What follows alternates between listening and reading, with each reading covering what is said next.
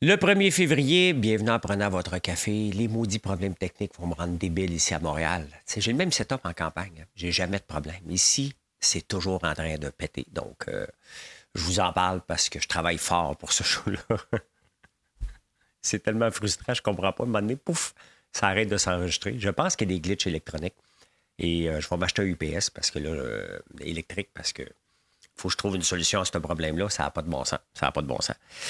We are the world. We are the children. Il faut que je vous parle de ça. Des épiciers étrangers. Pourquoi qu'on n'a pas de nouveaux épiciers à Montréal, au Québec, au Canada? Est-ce que c'est possible d'en avoir? On va parler de ça. De quoi d'autre qu'on va parler? Denis Coderre, tiens. On va te dire tout de suite. Non, Denis, t'es plus capable de mâcher. Tu n'as jamais été capable de mâcher de la gomme puis marcher en même temps. Arrête, là. Tu n'as jamais été capable de faire ça. Et tu m'énerves. Là, honnêtement, je suis déjà plus capable de Denis Coderre. Hey, je vais vous montrer une photo du pape Jean-Paul II en 1979. Une photo qu'aujourd'hui, il se ramasserait directement en prison. UPS qui congédie, Shopify qui va super bien. La grande démission, il y a eu un documentaire avec Isabelle Maréchal, puis je l'avais questionné hors d'onde là-dessus. Et elle n'était pas contente. Elle n'était pas contente. En tout cas, on va parler de tout ça maintenant. Passons.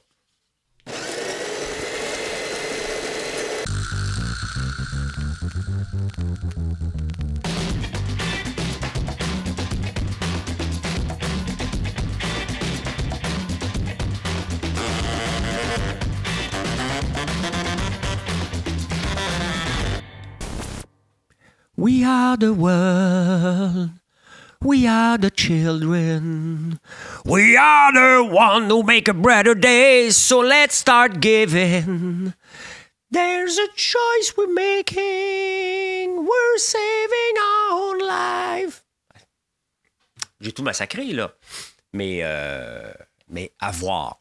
Vous allez prendre 1h37 de votre vie. Là, si vous étiez vivant en 1984, vous allez prendre ce moment-là et vous allez aller écouter sur Netflix ce super documentaire-là de cette superbe chanson-là. Comment ça a été monté, comment ça a été fait, dans quelles circonstances. C'est un bijou que j'écouterais en boucle tellement que je voudrais revoir tel détail. Puis ça, c'était-tu vrai? Ben oui, tout est vrai. C'était un documentaire super bon. Super bon. À voir sur Netflix, ça s'appelle The Greatest Night in Pop. Pourquoi qu'on n'a pas d'épicerie étrangère qui viennent s'installer ici? Hein? À un moment donné, j'étais à C2 Montréal et il y avait le président de Whole Foods qui était là, qui était acheté maintenant par... qui était de Vancouver. Il me semble, hein, ils ont-tu été achetés par Amazon? Peu importe. Ça s'appelle Whole Foods. Puis il a dit, on s'en vient à Montréal. Il y avait un micro, là, comme là. T'en viens-tu à Montréal? Je suis à Montréal. Oui, il m'en vient à Montréal. Hein? Ben, il n'est jamais venu. Et pourquoi que c'est compliqué de venir s'installer au Québec comme une nouvelle épicerie? Il n'y en aura pas.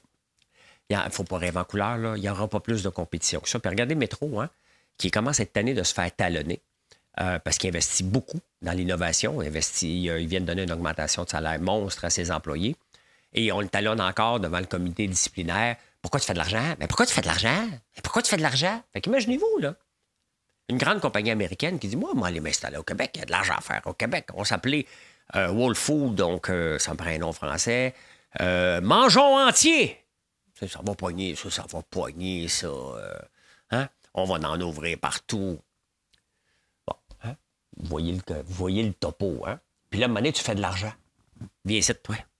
Viens ici, François-Philippe Champagne va l'amener, va dire. Tu vas venir m'expliquer pourquoi tu fais de l'argent. Ben, parce que je suis venu m'installer au Québec, parce que c'est une opportunité d'affaires. Et si j'avais pas d'argent à faire, je serais pas venu ici. Hein? T'en fais trop! Va-t'en chez vous! OK. Vous voyez, c'est impossible. C'est impossible qu'on attire. Puis en plus de ça, il y a les problèmes d'adaptation pour n'importe quelle personne qui débarque ici. Nous, la langue française, on est habitués, là, on vit avec. Là. Hein? Des fois, même nous autres, on trouve ça niaiseux. Magasin Canadian Tire, parce qu'on est bien trop imbéciles pour penser que Canadian Tire, tout court, c'était pas un magasin, mais là, avec la nouvelle loi, il va falloir qu'ils mettent ça par-dessus. On est con, mais je sais, on va nous dire, OK, c'était pas des pneus canadiens, là. C'est un magasin. Hey, on va-tu magasiner au magasin Canadian Tire? Hein? Fait que imaginez-vous le topo pour un étranger. Ça te tente-tu? Réponse est non. Ben non. Hein? C'est bien évident que c'est non. Ben, c'est ça. Hein? Fait que si on va en veut, il va falloir la créer, cette concurrence-là, les voir pousser, mais ces gens-là vont pousser parce qu'ils vont se démarquer. Adonis en est un exemple, hein, qui est acheté par Métro, mais c'était un joueur qui est parti de zéro. On n'aura pas de joueur étranger. Personne ne va aller se faire questionner au comité de discipline des parlements parce qu'ils font de l'argent, tout simplement. Hein. C'est de mal comprendre toute la chaîne alimentaire au complet. Il ne faut pas oublier que dans la chaîne alimentaire au Québec, là, il y a à peu près partout de la volaille, des œufs, du pain. Hein. Tout ça là, vient de contingents. Donc, c'est tout contingenté. C'est eux autres qui montent les prix, qui font exploser tout le reste après. Là. Hein? Pourtant, il n'y a personne qui va questionner les producteurs d'œufs du Québec, du Canada. Dairy Association, ils viennent de faire changer la loi. Pensez-vous que le François-Philippe Champagne a assez de couilles pour les inviter au comité du Parlement? Pourquoi tu as monté des prix? Pourquoi tu poses la question, toi? Ben, je n'ai pas posé la question. J'ai pas posé la question. T'es-tu en train de dire que je posais une question, là? Hein? Ou j'ai pas posé? M'excuse. C'est ça. Hein? Ça part de là. Ça part des intrants. Moi, si je suis obligé de monter le prix de mes gaufres, ben regardez la question dans mes gaufres. La farine du Québec, des œufs du Québec, du lait du Québec. Y a-t-il autre chose là-dedans? Du sirop d'érable du Québec. Donc, si ces quatre-là ont augmenté, ben, à un moment donné, je suis bien obligé de monter mes prix, là. Si je les vends à Métro, je ne les vends pas à Métro, ben, il est obligé de les vendre un peu plus cher que moi, j'y monte. Puis il va me dire, pourquoi tu montes tes prix? Ben, parce qu'ils ont monté là-bas. Monte pas tes prix, ben, je vais arrêter de vendre. C'est comme ça que ça se passe. Hein? Comme ça que ça se passe. Vous savez qu'en Angleterre, ils ont un rapport d'impôt automatique. Tu sais, on est en 2024. Là, hein? Tu fais ton rapport d'impôt, tu oublies une colonne, le gouvernement va dire, tu as oublié tel chiffre. Si tu le savais, pourquoi tu ne me l'as pas fait? Il sait déjà tout. C'est un peu comme s'il te fait passer un examen. Tu sais? Il y a déjà tout. À moins que tu travailles en dessous de la table, mais si tu travailles en dessous de la table, tu ne le déclareras pas. Donc, à quel moment, qu'est-ce que ça prend pour qu'on ait la volonté politique d'avoir un rapport d'impôt automatique ici? D'arrêter que les gens fassent des rapports d'impôt automatiques. Paul Saint-Pierre Lemondon, il dit, vous voyez, hein, au Québec, on est les seuls à avoir 2 rapports d'impôt. Hey, imbécile! C'est nous autres sites qui avons décidé de faire un rapport d'impôt supplémentaire. Les autres provinces ont seulement un rapport d'impôt. Là. Si on était indépendant, non. Si on était moins colons, on arrêterait, on dirait, regarde, occupe-toi des impôts, puis donne-nous notre part à nous autres. Là. C'est le Québec qui a fait du dédoublement parce qu'il pensait que ça allait vers la séparation. On n'est pas séparés. Donc, il faut arrêter de blâmer. Là. Mais à un moment donné, il faudrait arrêter d'avoir des rapports d'impôt. Le UK le fait. Il n'y a pas de raison aujourd'hui. Faites un test. Hein? Tu as 2 jobs, 2 T4. Oublie-en un. Bon, de reprendre, tout de suite. Tout ça, tu vas l'envoyer, vous dire, t'as oublié de mettre un T4. Ben oui, mais pourquoi? Tes REER, lorsque tu mets de l'argent dans les REER, la banque le sait. Donc, la banque, elle envoie les infos. Tu as un numéro d'assurance sociale, tout est linké. Il n'y a aucune raison aujourd'hui qu'on fasse un rapport d'impôt. Mais il n'y a pas de volonté politique, on a peur de couper des emplois. Il ne faudrait pas couper une job à quelqu'un. Austérité, toi? Hein? Austérité, on va en parler de l'austérité, voir si c'est vraiment ça. Fait que, voilà. Tu sais, nous autres, on a refusé de faire de l'exploitation pétrolière ici. Et j'ai toujours dit, on aurait dû utiliser le pétrole pour tuer le pétrole. La Norvège a compris ça.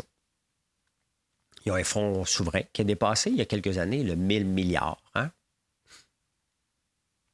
d'argent. Cette année, ils ont une petite augmentation de... Ils sont rendus à 1391 milliards, une augmentation de 200 milliards cette année. C'est qu'ils ont investi beaucoup dans le Magnificent Seven. Ils ont de l'argent. Fait qu'ils ont investi, ils ont acheté beaucoup d'actions de ces 7 grandes compagnies-là. Puis ils ont donné un taux de rendement complètement fou. Fait qu'ils ont gagné 200 milliards. Hein? On n'a pas ça ici. Hein? On a le fonds des générations, mais on va piger dedans parce qu'on est trop pauvre. La Caisse de dépôt fait des investissements un peu broche à foin une fois de temps en temps, sinon souvent. Donc, quand tu vois ça, ce qui se passe ailleurs, puis après ça, on la vante, la Norvège. Oh, la Norvège, les autos électriques. Ben oui, ils vendent tellement de pétrole qu'ils peuvent bien faire leurs frais avec les autos électriques. D'ailleurs, j'ai visité la Norvège, c'est beau en tabarnouche. Oslo, là, ben, c'est pas une ville de pauvres, là. On peut pas avoir de touristes là-bas, ça coûte bien trop cher, ça n'a pas de sens, là. On s'en va au Québec.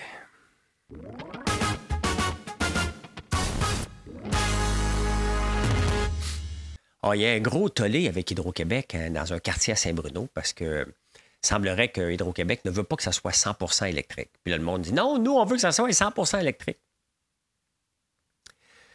Hydro-Québec a dit, écoutez, hein, puis ils ont raison. Hein, à un moment donné, il faut le dire, l'électricité là, est la pire conversion BTU, pas la pire, mais pas les meilleures pour nous chauffer. Pour réussir à chauffer là, ou allumer une lumière, là, vous allez voir, faites du vélo à 100 watts. Là.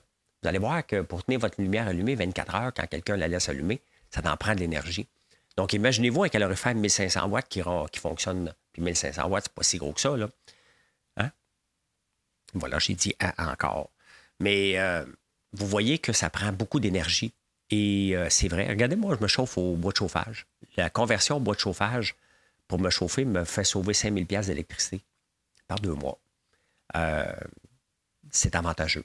Le charbon est très, très avantageux, mais là, bon, on ne retournera pas au charbon. Là. Mais il y a d'autres sources de chauffage qui sont plus efficaces que l'électricité, puis c'est ce qu'Hydro-Québec mentionne. Il faut le dire à un moment donné. Regarde, nous autres, on est bons dans plugger, là, des plugs. Mais pour le chauffage, vous devriez regarder autre chose. C'est peut-être le gaz naturel, c'est peut-être la géothermie, c'est peut-être la biomasse. Il faut regarder autre chose pour se chauffer. Et là, ça fait un tollé parce qu'Hydro-Québec dit « Ah, il en manque, non. » Il faut dire les vraies affaires à un moment donné, puis je suis d'accord à 100%. Hein? 100%. Je peux marcher de la gamme marchand même. Denis qui multiplie les entrevues un peu partout. Hein? Je ne me présenterai pas, là, je m'en vais faire Compostelle, là, je vais me présenter. As-tu dit que j'étais pour me présenter? Ah, il y avait du monde, as-tu vu? Hein? Je déplace encore des foules. Ce gars-là, il est pas bien mentalement. Là. Denis Coderre n'est pas bien mentalement, mais absolument pas. Il faut arrêter d'y donner de la tribune. Ce gars-là a un problème en ce moment. Il a besoin de voir plus un psy que de se lancer en politique. Là. Puis il dit non, je ne me présenterai pas, mais quand je vais me présenter, ça va être à Québec. Hein? Comme ça, quelqu'un qui habite Montréal, qui se présente à Québec, hein? On connaît les deux solitudes. Il est malade. Ce gars-là n'est pas bien. Il faut arrêter. J'en parle, là, mais il n'est pas bien mentalement. Il faut arrêter d'y donner du gaz. Là. Il n'y a aucune chance de gagner, de un. Et de deux, il faut arrêter d'y donner. Il faut que quelqu'un dise écoute, Denis, arrête. Là. Hein? Tu dis n'importe quoi, puis t'embêtes tout le monde. On donne juste du temps d'antenne parce que tu fais vendre la clip, là. Mais tu fais pitié. T'sais? C'est pas parce que son handicap, il faut mettre son handicap de côté. Là. C'est lui qui vit avec son handicap. Puis non, il n'a jamais été capable de mâcher de la gomme puis marcher en même temps. On va se le dire. Là. Il n'a jamais été capable de faire ça. La réforme de la construction, ouais, ça commence. Là, le ministre Boulet, ministre Orange. Là, les syndicats, ils disent ouais, fais ta réforme tant que tu veux, mais touche pas à nos conditions de travail. Touche à ça, on s'en va en grève. Ben oui, mais c'est sûr, on fait une réforme, on va toucher à tout. Non, tu touches à tout, sauf à nous autres. Vous voyez, c'est ça, les syndicats qui donnent absolument rien. On est prêt à travailler avec toi. Hein? On est prêt à travailler avec toi, mais fais rien. J'ai hâte. J'ai hâte, sincèrement, d'avoir des politiciens qui vont tenir le bout, qui vont dire, regardez, c'est ça qu'on fait, puis on va le faire pour les Québécois.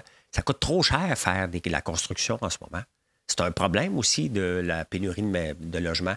Ça coûte 2 fois le prix.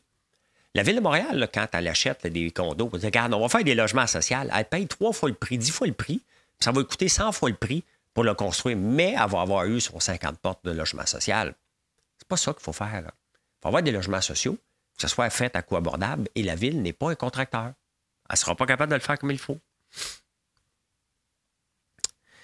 Il y a un article dans le Journal de Montréal d'une femme qui dit qu'Anglade s'en vient, puis j'ai vu d'autres choses. Sincèrement, là, comme maire de Montréal, là, on a besoin d'autre chose que Valérie Plante. On a besoin d'autre chose que Dominique Anglade. Dominique Anglade, y a-tu quelqu'un qui veut Dominique Anglade à Montréal? As-tu des chances de gagner? Elle a saccagé le Parti libéral. On l'a sacré dehors. Pour la prendre ici, elle n'a jamais montré ses qualités de leadership. Elle n'a jamais montré ses qualités de redresser quelque chose. Elle est derrière le fiasco de la C-Série, le milliard qu'on a perdu.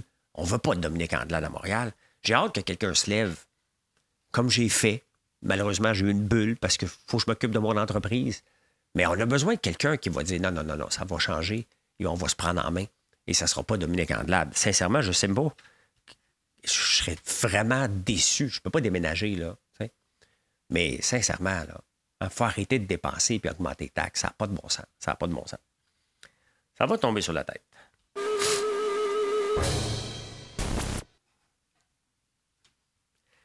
Je vous amène en 1979. Je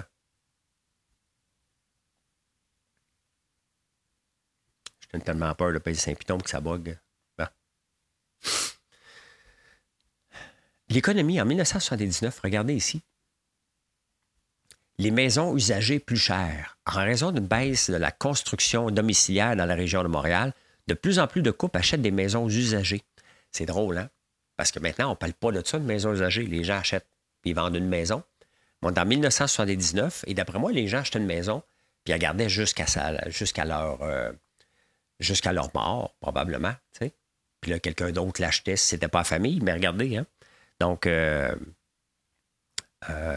quand même une maison usagée. On ne parle plus de ça. Cette demande a encore provoqué une... Ben oui, à cause de ça, ça a monté les prix de 46 000 pour atteindre 52 000 la maison unifamiliale à Montréal. Quand même, hein? Les pharmacies Le Duc, me semble ça me dit quelque chose, ça. Hein? Les pharmacies Le Duc n'existeront plus d'ici un mois ou deux. Toutes les succursales devront être vendues à des particuliers. C'est toute une institution qui disparaîtra. Faire remarquer Alain Dubuc, car la première pharmacie Le Duc avait été fondée en 1872. Les 18 établissements du groupe sont gérés par une succession. Tandis qu'au Québec, la loi oblige le propriétaire d'une pharmacie à être lui-même pharmacien. Donc, il n'y avait plus de pharmacien dans la famille. Je vous emmène maintenant sur une photo de Jean-Paul II. Regardez ça. D'après moi, c'est plus trop légal, ça. Hein? Une petite cigarette, aucune n'est plus fiable qu'un médaillon. RX7, hein? Seules quelques voitures de nos jours peuvent se targuer de vous donner le coup de foudre. La RX7 en était une. La crise de la Confédération. Eh bien voilà. Hein? Vénérer des foules, Jean-Paul II quitte un Mexique en déploie. Et regardez le baiser qu'il donne à des petites filles. Le baiser d'adieu. Hey, écoutez, là, sur la bouche avec des petits-enfants, ça se fait plus aujourd'hui, là. Ça ne se fait plus aujourd'hui, quand même, hein? Dans ma finance.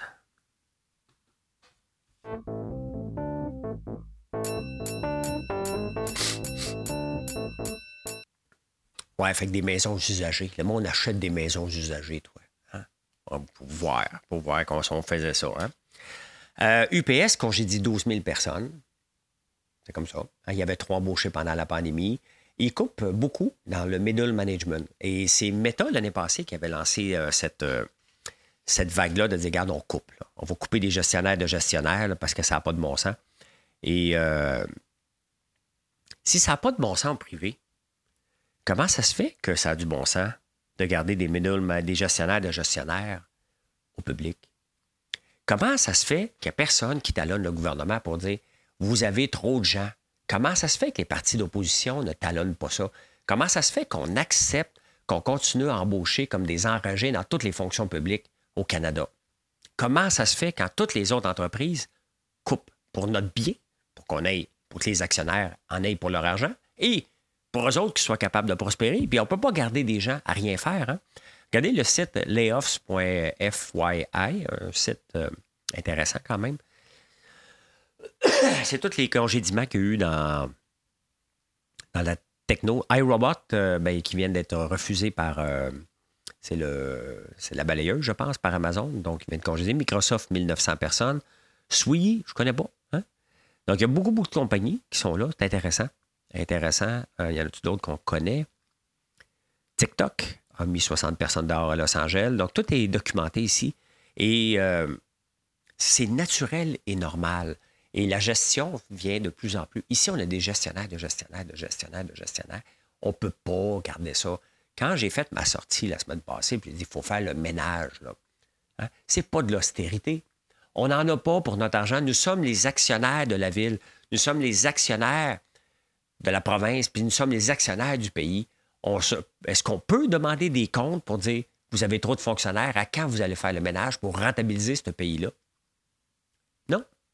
L'austérité. François Legault dit, on ne s'en va pas en austérité. Il a déjà été en affaires, lui. Il a dû être très mauvais. C'est pas pour rien, peut-être, que ses partenaires l'ont racheté puis l'ont sacré dehors, hein, le Transat. À un moment donné, il faut regarder les raisons, là. C'est incroyable que cet ancien homme d'affaires-là ne comprennent pas les bases naturelles de gérer une compagnie. Hein. Regardez X. Hein? X a mis du monde dehors. Puis tout le monde dit, ça n'a pas de bon sens, ça va être le bordel sur X. Moi, je suis retourné sur X. Pas le bordel. Le bordel, il y en a partout. Il y en a sur TikTok, il y en a sur Facebook, il y en a partout. Des fous, là, ils se promènent d'une plateforme à l'autre. Tant nous autres débloqués pour avoir la paix. Est-ce que ça va bien? Il y a un paquet de nouveaux services. Il y a de la monétisation maintenant sur X. Il y a un paquet de nouveaux services, puis il y a mis à peu près tout le monde dehors. Comme quoi, hein, il y a des fois, il y a trop de staff. Puis je suis 100% d'accord parce que je suis un gars technique. Moi, quand j'entends que, wow, on vient de mettre entre 1 et 2 milliards là, sur SAQ, là. Pardon, c'est de l'argent à tabarnouche, ça. Hein?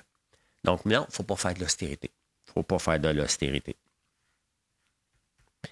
Shopify, hein? Shopify, c'est la plateforme que j'utilise, a fait donner le meilleur rendement à un fonds d'investissement au Canada parce qu'ils ont investi pendant que Shopify tombait. Si on regarde sur 5 ans, bien, il est déjà valu 200$. Aujourd'hui, il en vaut 110$. Donc, pendant que tout le monde vendait, bien, lui, il a acheté. Et si on regarde depuis 6 mois, bien, mettons depuis novembre, seulement depuis le 31, c'est pas long, là, le rendement est de 70% d'augmentation. Ça fait du bien à portefeuille si tu en as beaucoup de ça. Donc, si tu es trop tard d'acheter Shopify, bon, vous connaissez, je ne vous donnerai jamais de recommandations d'achat. Moi, j'ai confiance en cette plateforme-là et elle remonte. Donc, quand même, c'est une très, très bonne nouvelle. C'est une compagnie Ottawa. Donc, my God, il y a un gros chat qui vient de passer. Je ne sais pas c'était qui, il vient souvent ici. La semaine passée, on va se le dire, j'ai été avec Isabelle Maréchal, puis elle est venue présenter son documentaire La Grande Démission. Puis je lui ai dit, oh donc, il te manquait quand même des grands bouts dedans. Ben, t'es fâché. Ah, OK, t'es fâché. Tu lui as vu à face. Si tu ne m'as pas, j'ai raison. J'ai dit, ça aurait pris ça aurait été bien que tu donnes la parole à un entrepreneur. Qu'est-ce qu'il en pense de la grande démission? Tu sais? Ah, dis non, je ne voulais pas leur donner la parole. Elle avait une idée préconçue que les gens démissionnent parce que le job était plate, parce que les entrepreneurs, c'est une bande de profiteurs. Donc, elle a fait un documentaire gauchiste complètement à côté dans le tapis. Alors que la grande démission a été complètement créée pendant la pandémie. Ça a parti sur TikTok. Les gens se sont mis à démissionner en direct. Pourquoi? Parce qu'il y avait d'autres jobs. Moi, je me souviens, dans 99, le bug de l'an 2000, on faisait la même affaire. N'importe quelle compagnie voulait nous donner 5 000, 10 000 $ de plus. Mais tu changes de job. Hein? C'est pas parce que tu es tanné, c'est juste que tu fais plus d'argent. Mais c'est ce qui est arrivé dans la pandémie. Maintenant, la pandémie est terminée. La grande démission, elle est terminée aussi. Donc, les gens, ça ne veut pas dire que les gens endurent leur job. Là. C'est pas parce que tu es malheureux de ta job, mais mettons que j'aime ma job, mais le voisin à côté me dit, regarde, moi, je suis pareil comme lui, je te donne 10 000 $ de plus. Ah, OK, moi, y aller. Hein? Tout simplement. Donc, la grande démission n'existe plus maintenant. Ben oui, il y en a qui sont partis en campagne. Il faut vous mettre le contexte de la pandémie, là. Donc, c'était une fausse grande démission, puis elle a pas. Tu sais, même, écoute, à un moment donné, elle monte une infirmière qui n'est plus capable de travailler parce qu'elle est workaholic, puis elle monte en train de faire des tatous, en train de travailler jour et nuit. C'était tellement mauvais. Sincèrement, c'était. Maintenant qu'elle n'est plus à côté de moi, moi, dire, c'est tellement mauvais, ce documentaire-là. Ça ne représente pas du tout la réalité. Moi, j'en ai des employés qui partent. Hein? C'est normal. Il y en a que je fais partir, c'est normal. Puis il y en a d'autres qui partent, puis je dis, ben, bonne continuation, on ne pas chicane, c'est normal. Il y a des gens, moi, je vois ça comme dans un couple. Hein? On passe un bout de temps ensemble. On va essayer que ça soit le plus le fun possible. Puis à un moment donné, ce temps-là est terminé. C'est plate, hein? Mais on n'est pas obligé de se chicaner. Puis on tourne la page, puis on s'en va chacun de notre bord. Donc, c'est juste naturel, tout ça. Hein? Donc, il y en a moins 12% de démission. Il n'y en a plus. C'est des démissions normales. Hein? Rendu où, là? C'est fantastique de voir que les gens n'apprennent pas d'une place à l'autre. Hein. Quand le cannabis est devenu légal ici, j'ai dit aux gens, vendez vos titres de cannabis quand ça va devenir légal. Hein? Pourquoi? Parce que c'est déjà vu ailleurs. Dès que tu es le producteur, tu ne feras jamais une scène. OK? Et là, en France, le cannabis va devenir légal. Et là, des fermes se préparent, comme ici. Hein? Ils ne sont même pas capables d'apprendre le fiasco qui s'est passé ici avec les serres qui se sont transformées de tomates à cannabis et que tout le monde est à peu près en faillite. Tous les stocks boursiers ont diminué. Ils sont en train de faire la même erreur en France en disant c'est l'or vert. Non, ça ne sera pas l'or vert, ça va être l'enfer. Hein? Ça va être l'enfer pour les producteurs. Ils ne feront pas de maudite scène. Il faut que tu fasses la transformation. Je le dis, je le répète, j'ai écrit un texte cette semaine par rapport à ça. Si tu fais juste être producteur, tu es à la merci des marchés mondiaux, tout simplement, ou le nombre de concurrents. Tu deviens juste une commodité. Et c'est pour ça qu'il ne faut pas faire ça. Mais ils n'apprennent pas. Ils vont faire les mêmes erreurs. Ils pilent dans la même place qu'on a pilé ici, puis qu'on s'est tous ruinés. Pas moi, j'en ai pas fait, mais tous ceux qui ont fait du cannabis, tout le monde pensait être riche. Hey, ça n'a pas de bon sens. On va être riche. Mais non, hein, ça n'a pas marché. C'est vraiment insolite.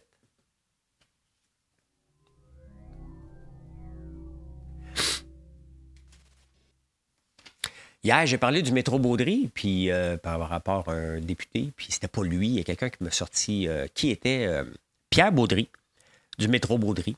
Puis c'est intéressant parce que il était vivant de 1774 à 1848.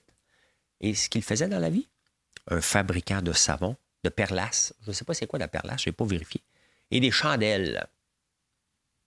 Une station de métro à son nom. J'attends. Une station du REM à mon nom, peut-être. J'attends. Qu'est-ce que vous nommez en mon nom?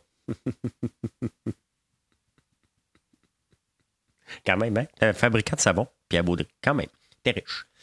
T'es riche. Hey, Taylor Swift, Journal de Montréal, c'est plus quoi. Quand tu sais plus quoi faire, hein, pour faire parler tu veux utiliser Taylor Swift parce que c'est un clickbait.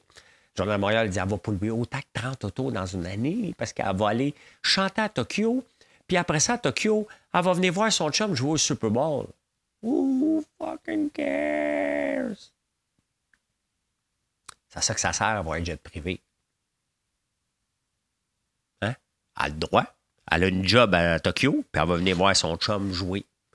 Pensez-vous que c'est la seule qui va se déplacer en jet privé pour aller voir le Super Bowl à Las Vegas? T'sais, si on n'en veut pas de ce comportement-là, on a juste à ne pas vendre de jet privé. Là. Je pense que Bombardier sont fiers en tabarnouche de vendre des jets privés. Hein? Ils sont fiers, puis on est fiers de Bombardier. Hein? Ben, c'est ça. Si on est fiers de Bombardier, ben, on est fiers que quelqu'un l'utilise. T'sais. Des fois, on est tellement imbécile. Là, tu ne peux pas être fier de Bombardier qui vend des jets privés si la personne qui l'achète la traite de pollueur.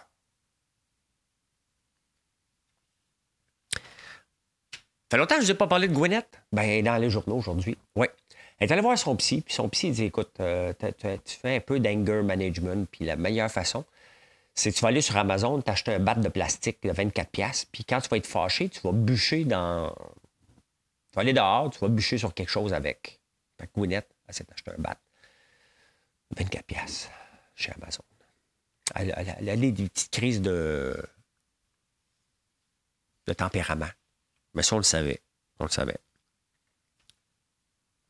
2 femmes sont responsables en terminant, de la bière Guinness. Marilyn, elle aime beaucoup la bière Guinness, la bière noire avec la mousse, là. Kate Middleton, hein, la princesse, elle l'avait bu. Et Kim Kardashian aussi. Ces 2 femmes-là ont fait augmenter en 2023 les ventes de bière de 24% chez les femmes. Quand même, hein? Une bonne petite bière noire, comme ça. Hein? 2 personnes sont capables de changer complètement. Eh bien, c'est comme ça que j'ai vu l'actualité. Mission accomplished. Ce beau 1er février. Bien, venez nous voir sur françoislambert.one et passez une excellente journée. Allez, bye.